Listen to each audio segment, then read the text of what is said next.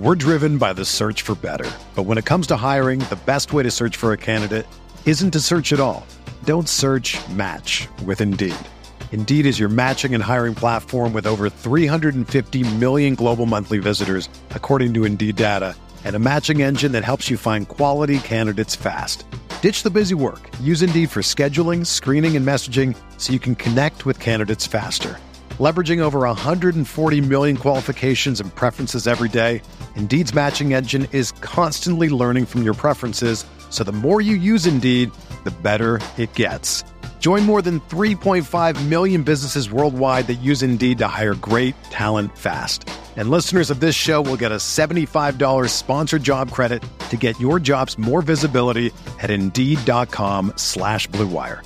Just go to Indeed.com/Blue Wire right now and support our show by saying that you heard about Indeed on this podcast. That's Indeed.com/Blue Wire. Terms and conditions apply. Need to hire? You need Indeed.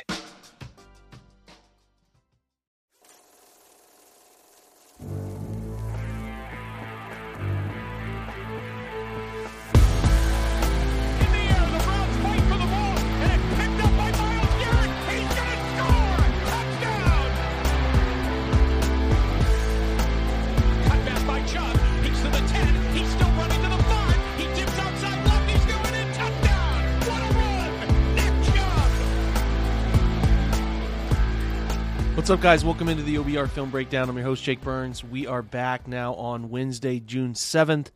Took a little bit of time away, as you guys know. Went on a little vacation, wasn't around as much as I usually am, and didn't get a chance to record yesterday. So we're back. Minicamp has kicked off for your Cleveland Browns. It has been a whirlwind of a day of clips and notes from practice and some really... some interesting quotes about how effective Deshaun Watson was and what he's looking like through the offseason here and what he did yesterday specifically at the first day of minicamp that impressed so many people on site, and especially some people that have been around, Browns practices for a significant amount of time covering them. I think it's certainly noteworthy. So we're going to have more on that throughout the week. We're going to pay attention to minicamp as best as we possibly can. So we'll cover it from every angle. Now, that means this week we're going to have some other guests. We'll get with Andrew Spade. We'll do some different things. I want to replay last night's show that I did on Twitch with Brad Ward, and we specifically cover a lot of these topics, including some stuff over the weekend that I missed, or Monday too as well. So thanks for stopping by, guys, and appreciate you checking out this episode. Let's get over to that interview now with Brad Ward. We'll be right back. We're driven by the search for better. But when it comes to hiring, the best way to search for a candidate isn't to search at all. Don't search, match with Indeed. Indeed is your matching and hiring platform with over 350 million global monthly visitors, according to Indeed data, and a matching engine that helps you find quality candidates fast. Ditch the busy work. Use Indeed for scheduling, screening, and messaging so you can connect with candidates faster. Leveraging over 140 million qualifications and preferences every day, Indeed's matching engine is constantly learning from your preferences, so the more you use Indeed, the better it gets. Join more than 3.5 million businesses worldwide that use Indeed to hire great talent fast. And listeners of this show will get a $75 sponsored job credit to get your jobs more visibility at Indeed.com/Blue Wire. Just go to Indeed.com/Blue Wire right now and support our show by saying that you heard about Indeed on this podcast. That's Indeed.com/Blue Wire. Terms and conditions apply. Need to hire? You need Indeed. Another day is here, and you're ready for it. What to wear? Check. Breakfast, lunch, and dinner? Check. Planning for what's next and how to save for it? That's where Bank of America can help. For your financial to-dos, Bank of America has experts ready to help get you closer to your goals. Get started at one of our local financial centers or 24/7 in our mobile banking app. Find a location near you at bankofamerica.com/talktous. What would you like the power to do? Mobile banking requires downloading the app and is only available for select devices. Message and data rates may apply. Bank of America NA, member FDIC. When you need mealtime inspiration, it's worth shopping Kroger, where you'll find over 30,000 mouth-watering choices that excite your inner foodie. And no matter what tasty choice you make, you'll enjoy our everyday low prices, plus extra ways to save, like digital coupons worth over $600 each week. You can also save up to $1 off per gallon at the pump with fuel points. More savings and more inspiring flavors make shopping Kroger worth it every time. Kroger, fresh for everyone. Fuel restrictions apply. This is the story of the one. As head of maintenance at a concert hall, he knows the show must always go on. That's why he works behind the scenes, ensuring every light is working, the HVAC is humming, and his facility shines. With Grainger's supplies and solutions for every challenge he faces, plus 24/7 customer support, his venue never misses a beat. Call quickgrainger.com or just stop by. Grainger, for the ones who get it done. Before we get into anything, I've got a couple things I want to hit. Lots of stuff to talk about on the show. We'll get some of your questions, all that. Let's bring in my amazing guest, the great and always astute Jake Burns. What up, Jake? What's going on? How are we? I'm okay. You're not fired up enough for me. Let's go. What a day, man. Deshaun Watson was hotter than fish grease today. That's what, by all accounts, that's what we're hearing. Yeah, I mean, that's what you want to hear. You don't want to hear the opposite, right? No, you don't.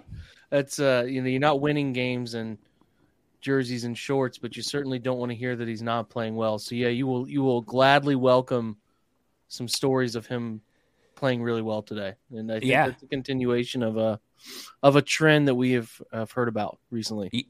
Yeah, absolutely. So I did want to mention that if you go over to the OBR right now, you can get 60% off on subscriptions right now because of Minicamp. Minicamp special. Go over to the OBR, 60% off. Thank you all, the best chat in the land, as you're piling in here, for joining us tonight. I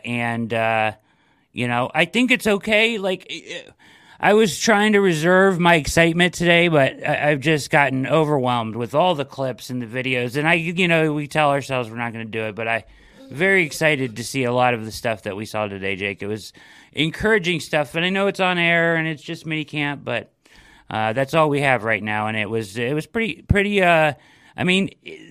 It just seemed like an electric atmosphere, from what I could tell. It seemed like a little different of an atmosphere. It seemed more upbeat, and I guess they went 9 to 10 in red zone, area. If you read, go to the OBR and read Fred Greetham's article on Minicamp, and there's video after video of them throwing touchdowns to Donovan Peoples-Jones in the back of the end zone, and then of course Elijah Moore with a couple catches and all kinds of fun stuff like that. A good start to minicamp by all accounts, and that's exciting, I think. Well, what about the defense, Brad? Getting torn. What about the defense? You tell me. That's the thing you always like. You always think about a little bit where the offense won the day. They're crushing it. Deshaun is, et cetera, et cetera. I don't know. I mean, they're the one, that side of the football is the one that is completely under change, right? That's the side that is getting a completely new philosophy, all of it. But you want, what you want is both sides of the football to win certain days, right? Like that's the ideal goal here. But I think if we could weigh this out based on what we would prefer to hear, based on what we think the Browns need to have to win next year, I think everybody would gladly welcome as many reports of Deshaun Watson shredding as possible. So go ahead. I don't mean to cut you off. No, you're good. I mean, that's what matters. I mean, like, to Schwartz's comments the other day, I mean, physicality, they can't really do any of that stuff. Yeah. And, Skelly's set up to win. The offense is set up to win a lot of the shirts and shorts drills, man. It just is.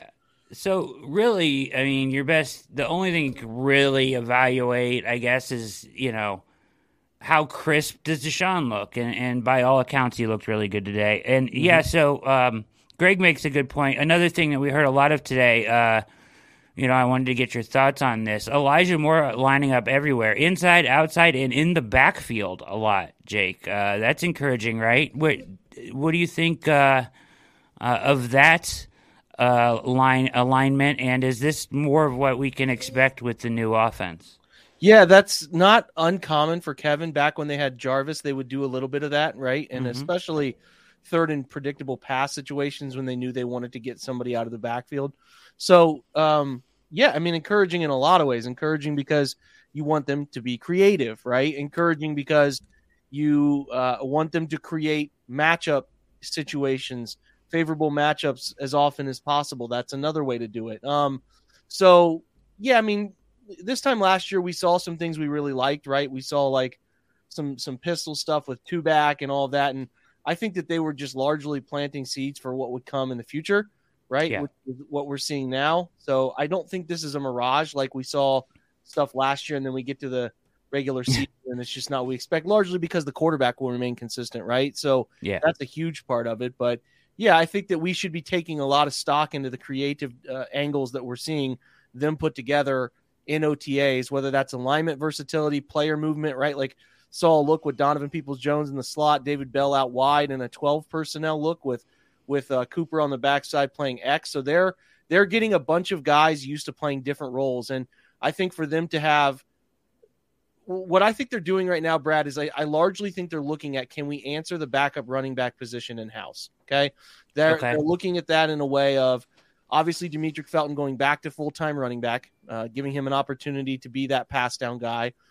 Jerome Ford will get plenty of his own opportunities, but Elijah Moore just is another wrinkle, right? Another wrinkle that answers the issue if they think that there's an issue. They're not going to play Elijah Moore some wide variety of snaps in the backfield. Like, that's just not going to happen. But if there are some advantages to be had that they think on a week-to-week basis can help, then it makes a ton of sense to have a guy like Moore matched up with a linebacker as often as you possibly can. So, I like the stuff they're doing. I like what we're seeing. There's no reason to be – I haven't seen anything that makes me say, okay, let's hit the pause button here.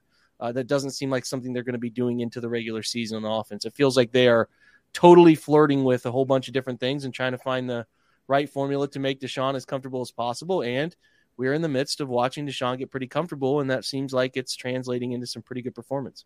Yeah, I mean, he threw some seeds, some darts today. He looked good. He looked comfortable. As much as you can take away from that, that's a good sign.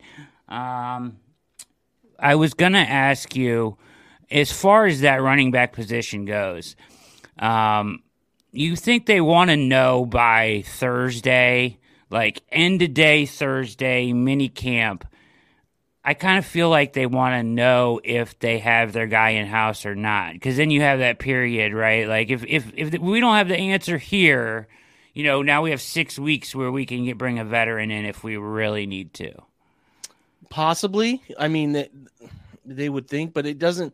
It seems like you can still bring some of these guys in during camp, like if you go in and actually put them in pads and some of that stuff. So I don't think it's a. Running back is not a super challenging mental position, put it that way. You're lined up in almost the exact spot every time.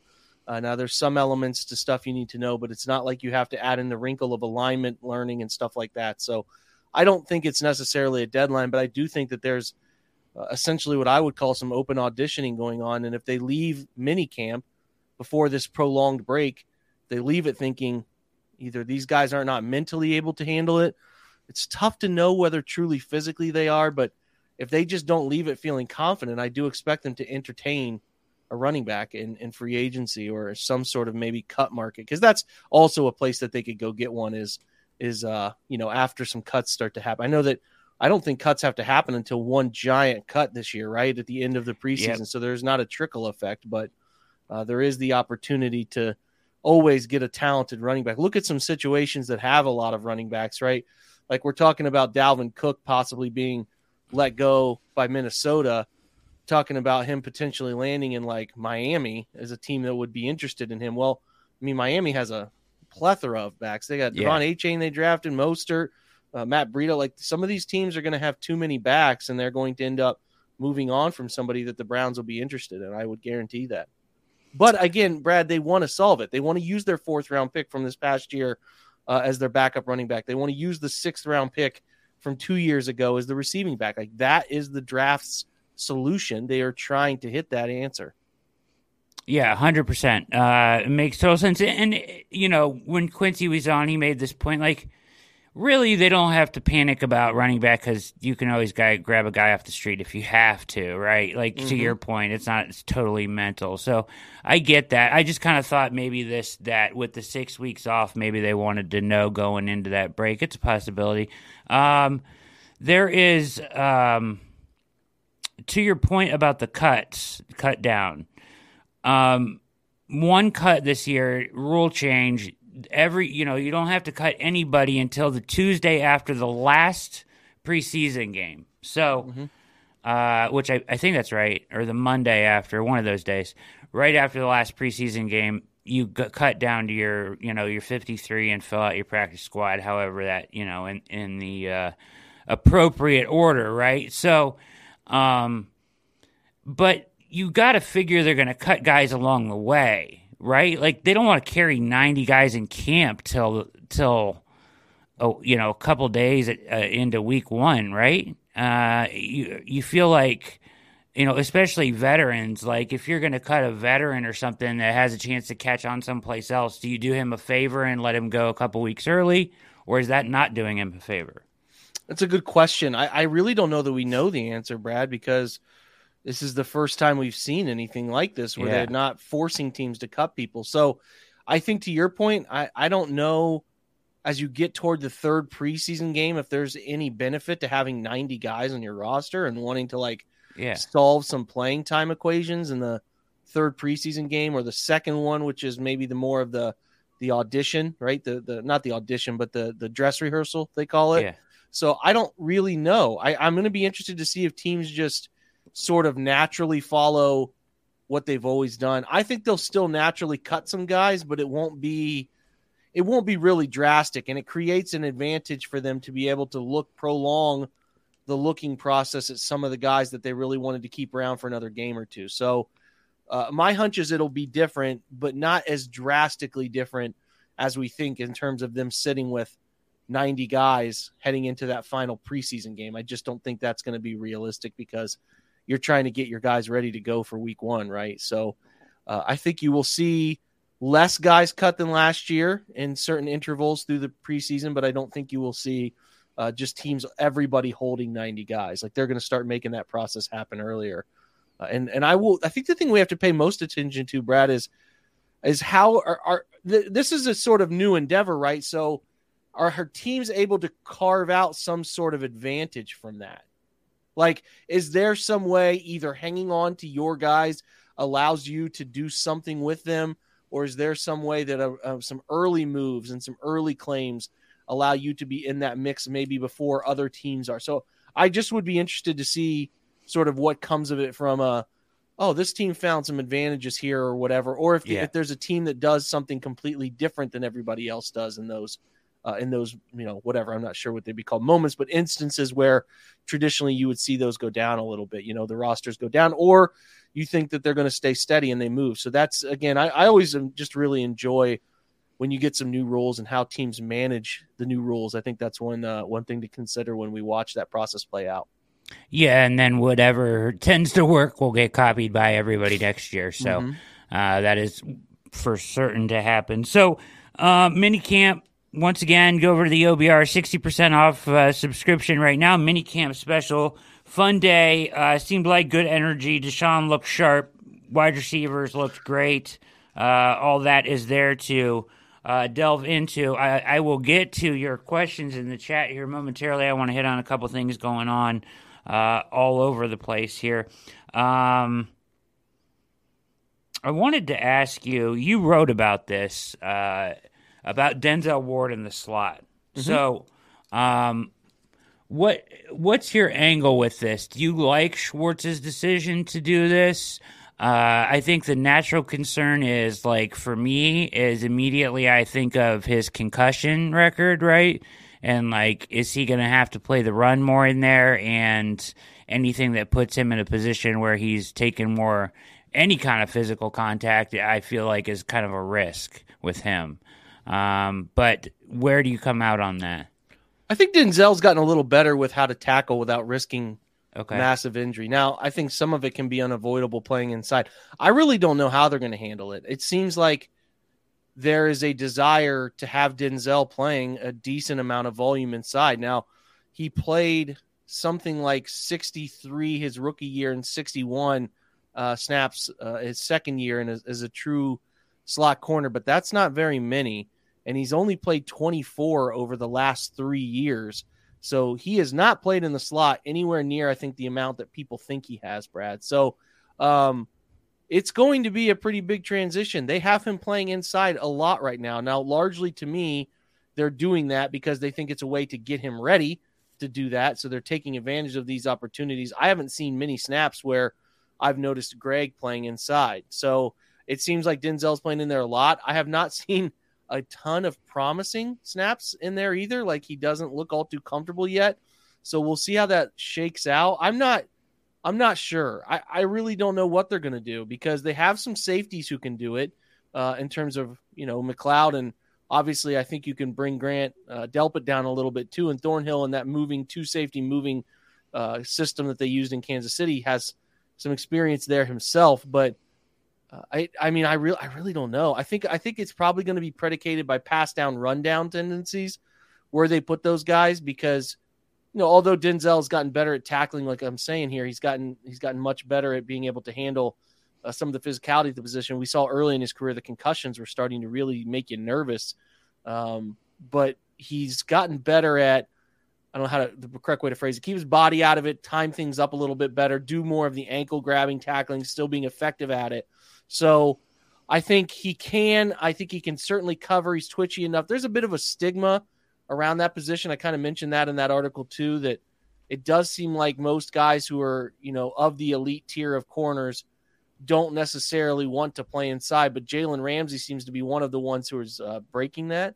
Ramsey's had up over 200 and 300 the last 2 years. So as the slot continues to be more and more a place that teams are taking advantage of positional mismatches, I think you're going to see bigger name corners playing more inside, but I am fascinated by how much of Greg, how much of Denzel, how much of McLeod, how much of a lot of different faces we are going to see playing inside because they're talking about that, but I haven't seen from a first team perspective a ton of different faces playing in there. But again, it's just minicamp where you're using this time as an opportunity to get guys exposure to some elements of the scheme that they maybe have not been used to in recent years. So not surprised by it, but Denzel has not looked all too effective in there so far. Just some clips. Now we don't see every single clip, so I don't want to say that he's not been able to do it, but there's just been a few that I noted in that article that have left me like,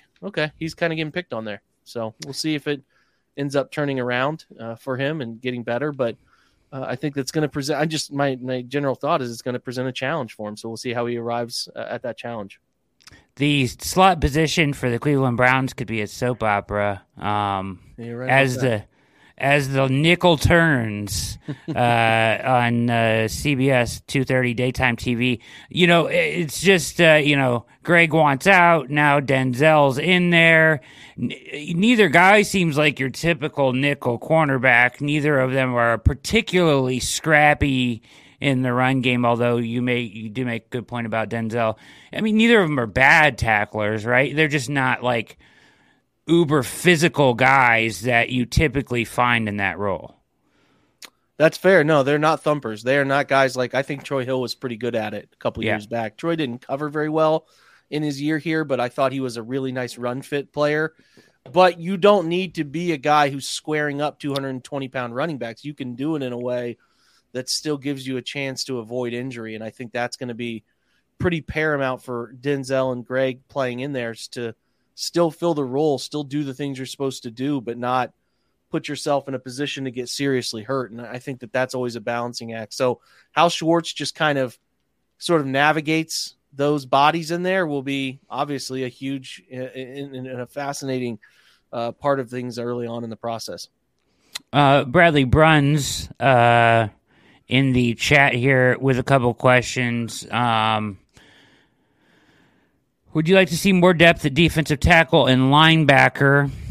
We've kind of talked about that we would like to see maybe one more guy at defensive tackle. But I think a lot of that depends on what happens with D-Hop, which we'll talk about here in a little bit. Would you prefer they just take that money and get a defensive tackle and just forget D-Hop? Or are you in on D-Hop? That's a pretty important question these days, huh? I don't. Yeah.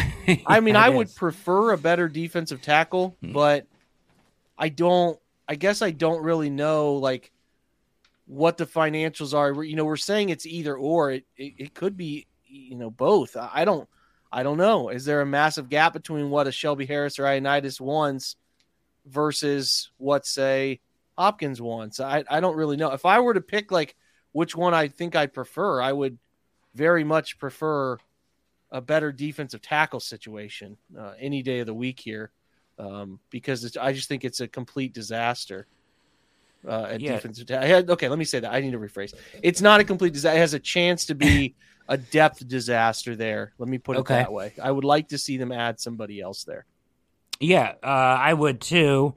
The situation or the update with Hopkins is, he's made it pretty clear he wants the Odell Beckham contract. Now, listen, the Odell Beckham contract was given in a manner, how do I say this, not so much for his ability on the football field. There were other factors at play, right? Like they needed to sign him for his ability or potential ability on the football field because he didn't play a snap last year, but also to solve the Lamar problem. So giving him $15 million and setting that as the target for Hopkins is kind of throwing this whole thing for a loop because he can now claim, hey, he got 15, I should get 15, right? Mm-hmm. I don't think there's any chance in hell he gets 15 personally.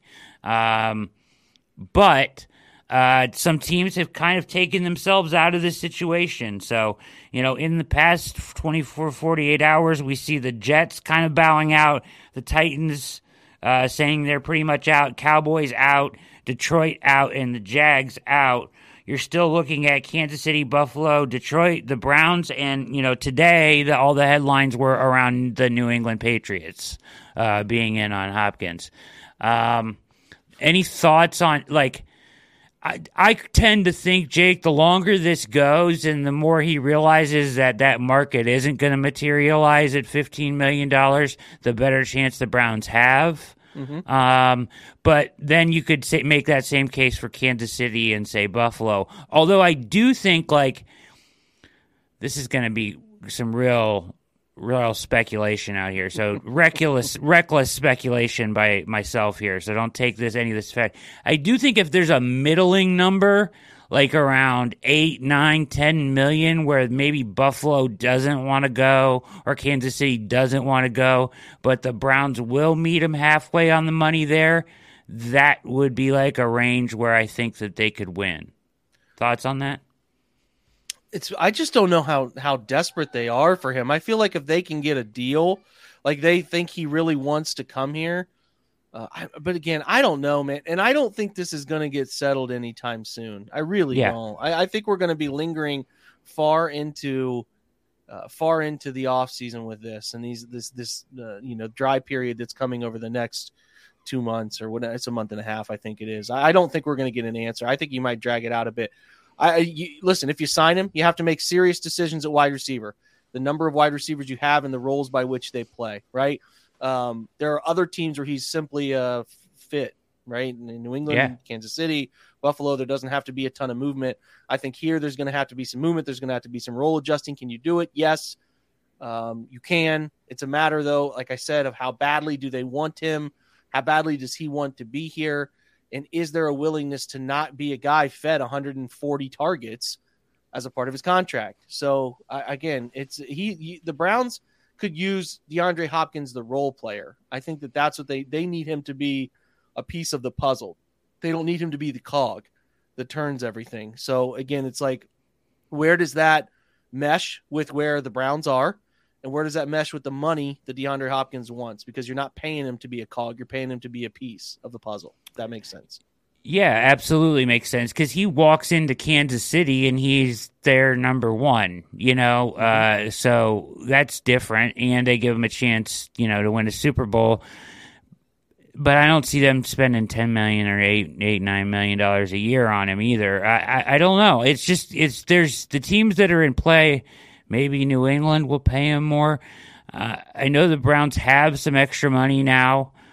So, you go back to that question of, how desperate are they? They shouldn't be desperate for him personally, Jake. I don't think they should be desperate for him. I think, we talked about this on a different show, but what's the difference between, how much does he move the needle on wide receiver compared to Donovan Peoples-Jones, and how much does Ioannidis or Shelby Harris move the needle compared to player X that's going to fill that role? I think if you can answer that question, that's your answer, right? Yeah, I think so. It's a bigger jump. The talent of Jordan Elliott versus the talent of somebody who could be an effective player inside, right? I think there's a bigger jump there, but DeAndre Hopkins still brings a level of I hate the word swagger, but he does. He brings confidence and he brings that element to the position. So like I said, I'm not going to get, and I'm not saying this is what you're doing, I'm not going to get all worked up into what's the better solution. I want to see what they do.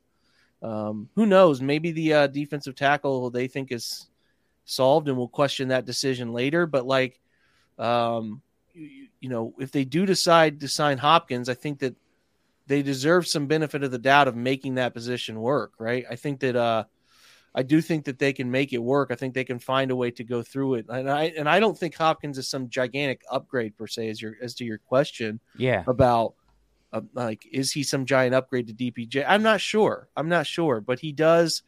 You don't produce like he's produced without understanding. He does some things really well. He has a great feel for zone coverage in terms of where to be and when to be there. He has a really nice ability still to go get the football high point. He is a red zone savant. He can get open down there effectively. And he is like the best version of Jarvis Landry. He's that player right now, but a bigger body and can go jump up and get the football. Yeah. If that makes sense. He's still faster. He's still twitchier. He's about as twitchy as Jarvis. He can go up and get the football, and he can align all over the football field. And he's really smart. And just like Jarvis, he brings a lot of bravado with him. So I understand why they wouldn't do it. I really do understand both sides of it. So I don't know if I'm kind of just talking at this point, but I think that I prefer a defensive tackle upgrade at the 3 tech. That's just what I would prefer. But we'll see if they agree with that. And we'll also see if there's even an opportunity there that presents itself to do that. Who knows if they're not either throwing enough money or throwing enough at, these other positions, these guys at defensive tackle that makes them interested, or if some guys are just not interested in coming to Cleveland. You never know. There could be Shelby Harris and Ioannidis are just like, yeah, we're not interested in coming there. No thanks. It could be that could happen to a lot of teams around the league. So you never know. Yeah. Couple comments here. Bradley says, personally, I think Hopkins would struggle in this division with the amount of press man AFC North teams play. It's a good comment. I think that's overblown. The man-to-man stuff is overblown. I know there's some data that people have put out there recently, but the way the Cardinals structured their route tree, I'm just telling you, not many guys are going to have a ton of success with how the football had to come out of Kyler Murray's hand. In the thing you have to understand with man-to-man, beating man-to-man coverage is it typically takes a little bit longer. And when you have a guy like Kyler, who's the offense with Cliff Kingsbury was designed to get the football out of his hands as quickly as possible, sort of similar to a lot of the way college football structures their stuff. And a guy like Kyler, who's not always the most hang in the pocket, allow you to make a double move to get away from somebody or create separation. And you got to be careful reading all the way in on those numbers for man-to-man with Hopkins. I'll just kind of leave it at that. Yeah, that's a good point. It's something to keep monitoring. That and I'll ask you this in a simpler form. Do you think they make at least one move? Yeah, Before one. I would hope. I would really hope they make one more personnel move. I think that's sitting there for them. Agreed. Let's talk about betting. You're watching All Eyes on Cleveland on day 8. Glorious Tuesday night as minicamp kicks off. So Isaiah Rodgers, Colts player, another player to get in trouble with the betting. Coaches now getting in trouble as Miles, what's his name? Who are we talking about? The coach, Miles, ex-player, played for the Browns, wide receiver, Miles. Oh, man. I'm struggling with it. He's a coach now. Anyways, he got in trouble he played for the Browns came over from Dallas, wide receiver. Oh, Miles Austin. Miles Austin, I believe, lost his job for the gambling, among other people. But this Rodgers case is really serious. So they're investigating him for quote-unquote pervasive wagering, where he was purposely using someone else's name, right, on the account, and placing hundreds of bets, and some were placed on the Colts, Jake, his team. Oh, so, boy. Yeah, he is looking at potential, probably a lifetime ban if they can nail this down. But, the point is, he thought he was tricking the system, but the phone does you in, right? Like, they can ping your phone. Bets are coming from inside the Colts building on the Colts. You're done. I don't done understand if you really want to do this, and if you really, really want to be involved, have your buddy do it. Like, I don't really understand how hard this is to have a guy who can do it for you. I think this has been happening for a long time, by the way. Yeah. Yeah. I really don't understand why you could think that you could cheat the system in any way with this stuff and not just have a buddy who can take care of it for you. But again, this, listen, he was not the first. He won't be the last, but it does suck because he's very talented. He's a really nice nickel corner for them. So that is, I think the NFL has their first precedence-setting scenario here, right? They've done and dealt with the year suspension for betting on other teams, but other sports. Yeah. In other sports, but boy, you're getting into dangerous Pete Rose-like waters here when you're letting someone bet on their own team. So we know what baseball has dealt in those scenarios. We will see how football handles it. It seems like at minimum multi-year thing. Yeah. Now, of course, there is a digital trail, so they will find out whether he, actually did the cardinal sin of betting against his own team. But there are some plays already brought up that are pretty questionable where you look at the end of the game and he's, making a blown coverage play that affects the result of the game. And now people are going to try to match that up with the digital trail. And you're looking at, the cardinal sin of all sins there for a football player. Now, I'm not saying he did or didn't, but there are, he could have just made a bad play. It happens all the time. I mean, the Browns, did it left and right last year, and they weren't, betting on, hopefully we're not betting on those games, the Jets game or anything. But if for somehow, there is a digital trail out there and it will be exposed. And I hope that, Jake, they make it public. I don't know if they will, but I hope they make it public, like what their findings are. But it's a really interesting case. It is, and now that you said the information about Isaiah Rodgers, I'm really interested in these plays, so I'm going to have to find them when we get out of here. Yeah, I saw a couple of them, and they're a little iffy, and it makes you wonder, So I don't know. They'll find out, though. I would like to think that a guy wouldn't do that, but you're making enough money, to have to go on.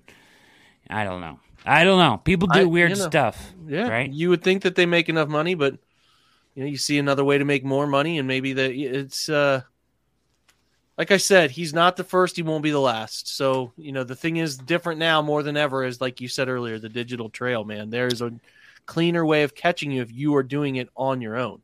Like, you can't, again, it's as simple. It's really like saying the same thing we say about drunk driving. Just hire someone to drive you, right? Right. Like, yeah. It's the same thing here of like, Yeah. hey, just have a friend who puts the bets in for you, and it's all in their name. Like, it never is an issue, but whatever. It's yeah.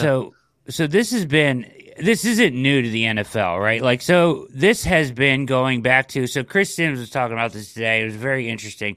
He said that when he was a kid, he remembers going into so I don't know what year we're talking about when Phil Simms played, right?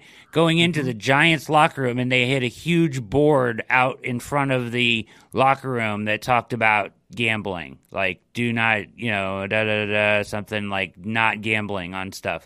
And now here we are today with smartphones, and it's still an issue. It's crazy though. Like, and he's also was saying like, it's not like even before there was smartphones and it was access in the palm of your hand, coaches, people in the organization, the NFL itself was constantly talking to players about this even before the cell phone was something, right? Yeah. Like, or before betting was like this. So it's pretty crazy that it's come to this level. And to your point, there's got to be a smarter way to work around it. I mean, but if you're in the building and betting, no matter whose name it's under, they're going to catch you, obviously. So it's an interesting case. It's something to keep an eye on.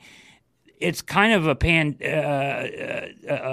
bigger issue here in the NFL as guys are coming down left and right, coaches now too, right?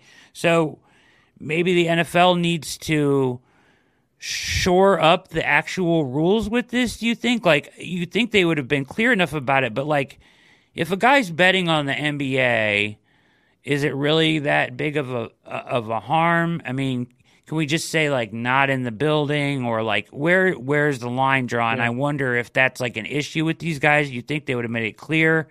Yeah, I don't know. I feel like most of those online gambling sites force you to put in like either there's some sort of very serious track, whether you put in your social security number or there's another thing you like. So I feel like the NFL or whatever, like, hey, you're going to get caught. Like, you're not, if you're an active NFL member, you cannot bet on any professional athletics, period. That should just be it. Like, if that's what, like, if you leave gray area of, hey, you can bet on these teams, these sports outside of the building, but guys are going to screw that up, man. Like, they're just going to screw it up. And I feel like if you wanted to just put a stop to it, just don't let them sign up for these things, all right? Or if it does, tell them, like, hey, if you sign up for this, it is going to trigger a notification to the NFL. Like, I think the thing that guys think is, like, I can get away with it. Like, they clearly think they can get away with it. They obviously do. Yeah, I don't know. Maybe that I saw something out there today, an article on, somebody interviewing some anonymous players, and there was some confusion about the rules. And like, so clearly, and I understand they could have very well outlined all of this information for these guys, but they still don't get it. It's like, if you talk to the NFL, they're like, well, hey, we've told them this many times. Guys just gloss over it, but it does seem like there's some misunderstanding in what's actually allowed. And I think that's where we see some guys like, I'm not betting on the NFL. Well, you can't bet on any sport. Well, you said we could. Well, you can't do it inside the building. It's just like, oh gosh, bunch of gray area.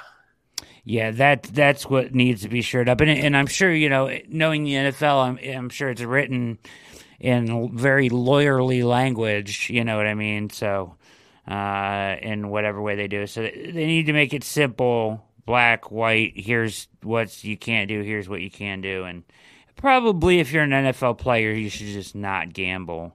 But just a thought. The Browns, this stuff is pretty wild here, Jake. 2 Browns players robbed at gunpoint by 6 masked men. When was this? Last night? 2 nights ago? I don't really know. It seems like it's happened over the course of the last few nights, but I haven't looked into details. I haven't been paying close attention to it. But it's obviously not good, man. Yeah, according to a police report obtained by ESPN, Greg Newsom and Perrion Winfrey were robbed at gunpoint by 6 masked men. It was like 3:30 in the morning. Were they in their house when this happened? No, they came out of the nightclub and went into, I believe, a parking deck where they were met by these men. Here it is. The incident occurred after Newsom and Winfrey left a Cleveland nightclub early Monday morning. Yeah, so Sunday night, Monday morning. Some Sunday night clubbing, huh? Yeah. Okay. Newsom's vehicle was in a nearby parking lot. That's where 6 men, all wearing masks, jumped out of their own car, robbed them at gunpoint. The robbers made out with jewelry while Newsom's truck was stolen, and this was around 3:30 a.m. Newsom tweeted, "It's a cruel world we live in." Yes, it is, Greg. It is. This is going to be a stupid statement, perhaps, but I'm willing to make it. Yeah. I feel like the risk reward of stealing things from people these days is very is tilting way further than it's ever.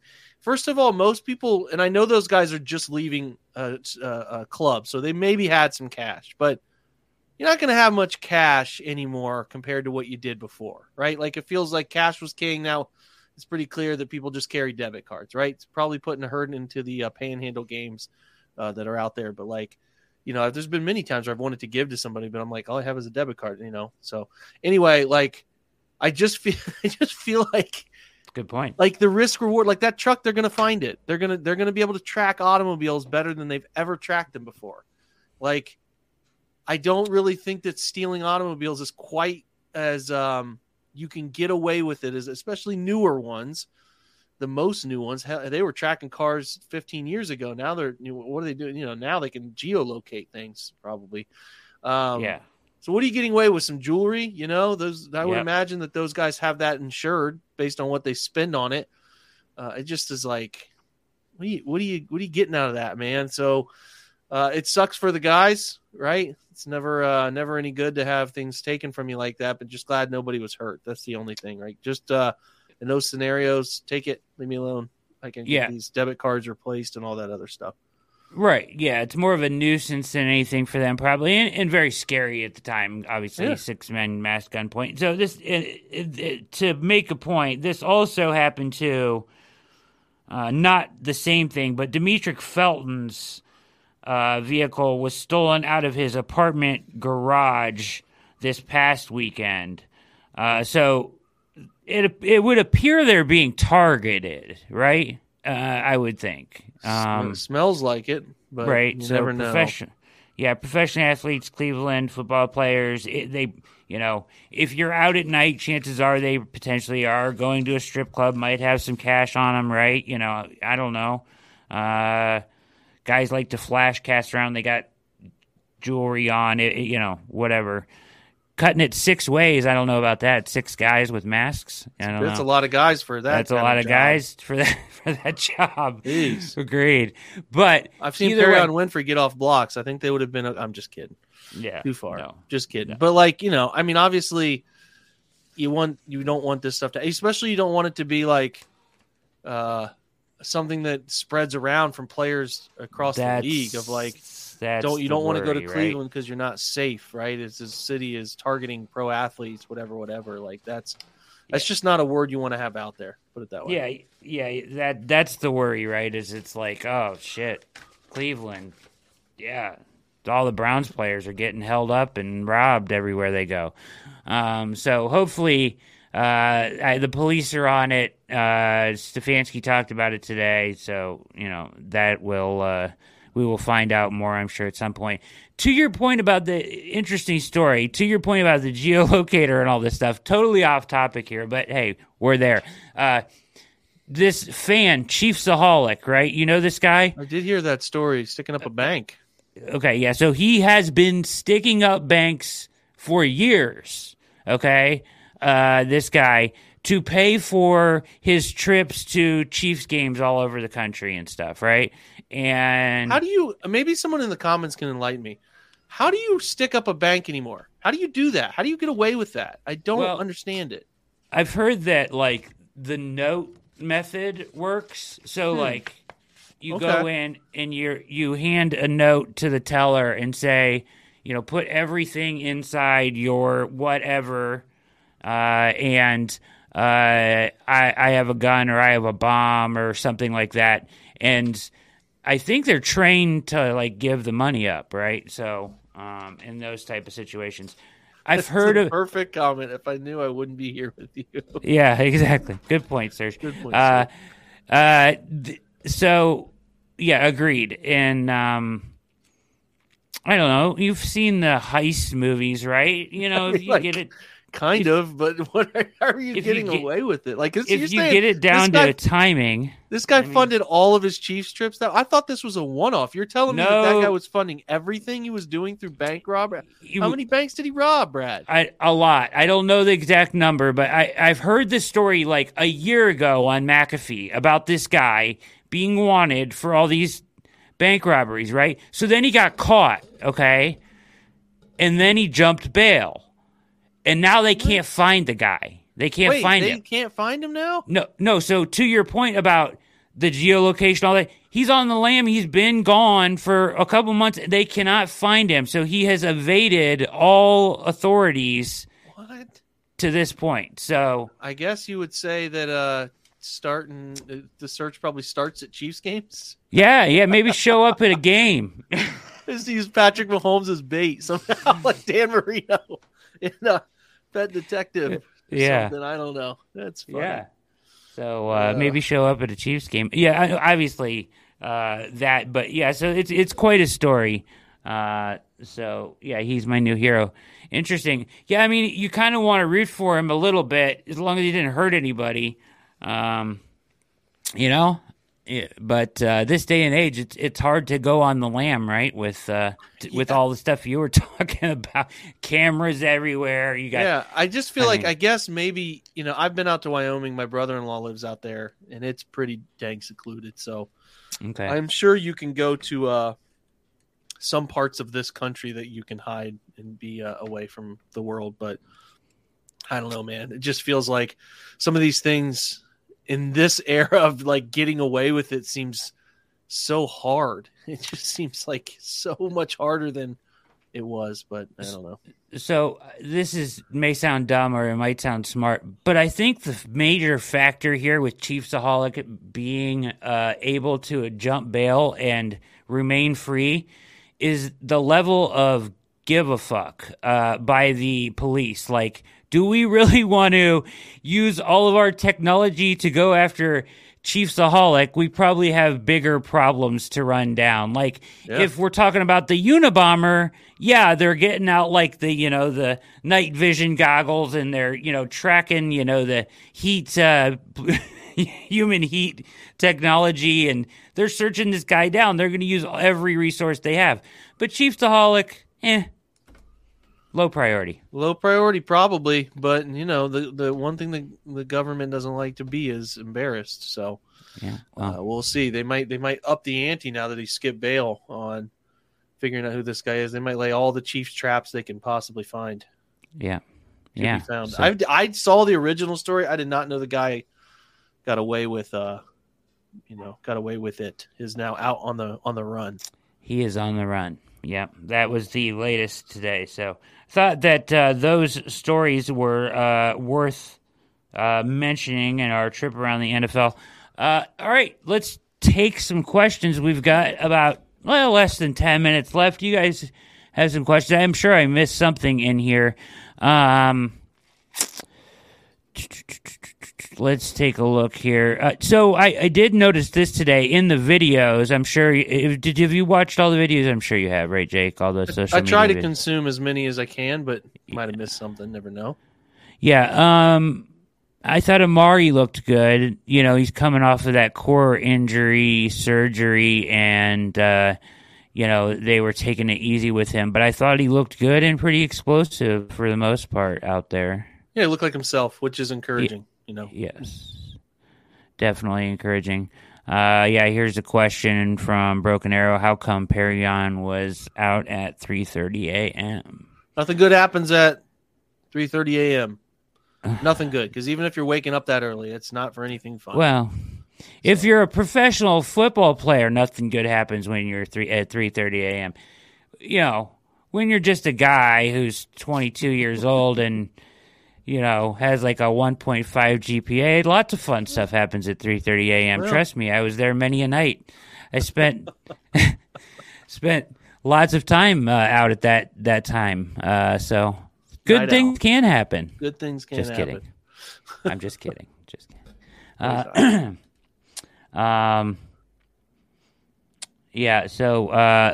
Comment in the chat here, loving the natural competition between Miles and Za'Darius. That was pretty funny to see them going at it. And also Tomlinson and Jordan Elliott. So we talked about camp darlings. I wrote about it in Things I Think I Know. So I'm telling you now, from what Schwartz said, and already guys are talking about him, I'm going to refuse to get excited about it, but everybody's saying how great Jordan Elliott looks again for like the third year in a row. So maybe, let me ask you this. There is a concern about defensive tackle, but at some level, do we just trust that Schwartz will get it figured out?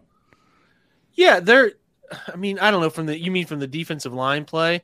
Yeah, I think they have he was talking about wanting to be able to rotate 8-9 guys the other day, right? Do they have 8-9 guys they can rotate now? I think they do. I mean, they have guys. How many of them are actually effective? I don't know. I mean, there's going to be some into that group there that isn't very effective. So, I mean, listen, put it this way. I think they need to add more defensive line, not edge. I think they're fine there, especially with how they've spent some of their draft picks. But I do think defensive tackle still deserves attention. And but I also think on the deserves portion of this comment that Jim Schwartz deserves benefit of the doubt. I think you can start to question Schwartz in terms of some of his secondary stuff, what he's doing in coverage. And I think that's ultimately what landed him in some issues in Philadelphia.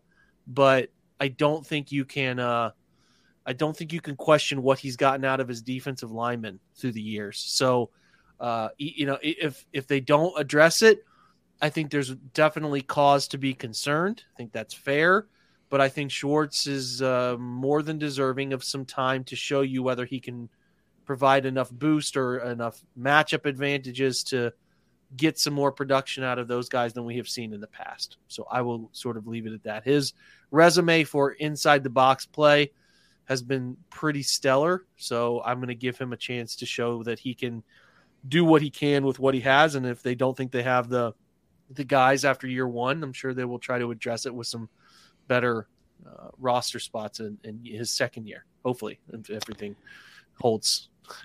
You never really know. But if everything holds in place. But the talk of Alex Wright playing more inside, that doesn't solve any problems for you as far as defensive tackle is concerned. It's good for Alex. I think he can expand. His body type is good for that. He can do it. And they'll play like we saw today. They'll have Za'Darius inside too. And I think their best unit right now is Za'Darius and Dalvin inside.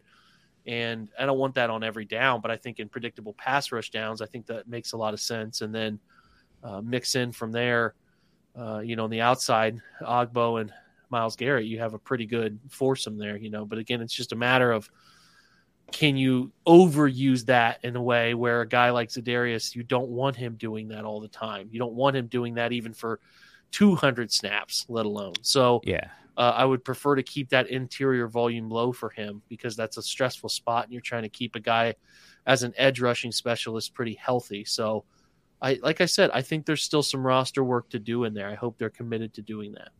Yeah, me too.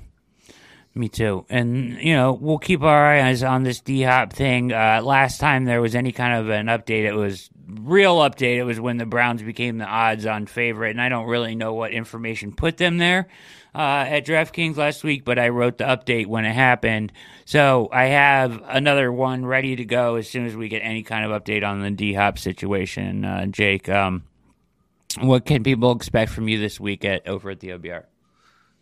Well, we're going to wrap up OTAs as we get them, right? Do as much as we can covering that, giving you insights we see surrounding, little pieces of information, right? We'll try to cover that as best we can. And then, try to put together some film rooms as we always do from my side. So it's, again, we're trying to look at projections here soon. I'm going to probably do a top 40 AFC North list, top 40 players, see how many the Browns have, right? So trying to get into a little bit of that as well.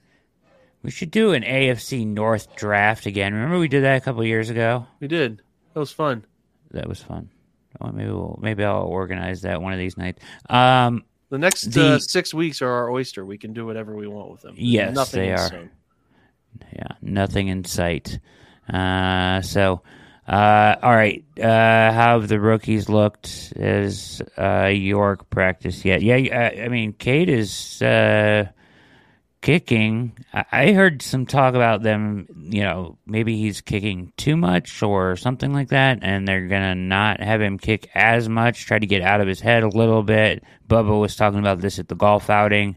Boy, Ventrone was hilarious when they asked him about the kickoff rule. He isn't. he hates all these it. special teams guys hate it. God. I understand, because it's like, I think that special teams players and coaches can sense the league is taking away from that role.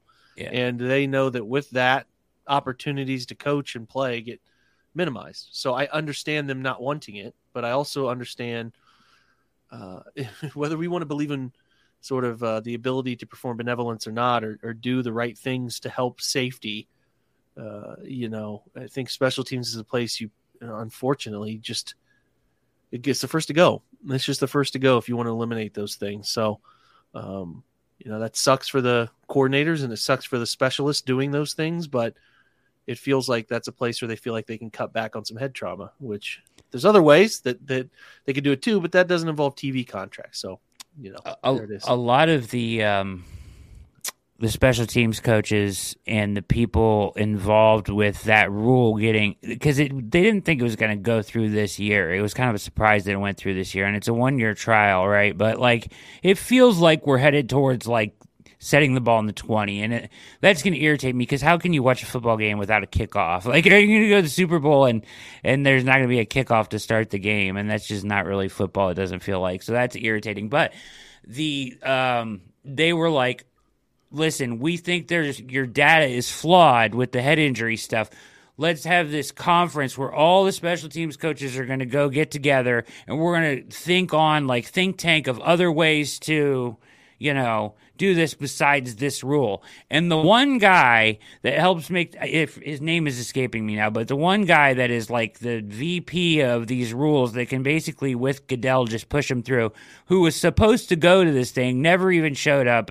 So they had all these special teams coaches there thinking on this rule with all these ideas, and the guy that needed to be there didn't show up, and they just pushed the rule through anyway, and I think that really pissed everybody off. So yeah, there's a lot of hatred toward it, more than you would expect. If there was something that sort of everybody felt unified on, I think you would see a lot less animosity, but there are players and coaches who are just they are livid with it, and I think, to your point, Brad, that scenario you just laid out is a big reason why. Yeah. I heard the VP was at the Cleveland nightclub at 3:30 night before. Serge, always good for a good laugh. Hey, thanks everybody for watching and listening to All Eyes on Cleveland on the OBR stream over at Twitch and YouTube. Keep it locked with the OBR this week as we continue to cover mandatory minicamp, and we watch Deshaun Watson closely, and everything that happens around there. We'll have it all covered for you from A to Z. So thank you so much for watching and listening. For the great Jake Burns of the OBR Film Breakdown and the OBR, my name is Brad Ward. This has been All Eyes on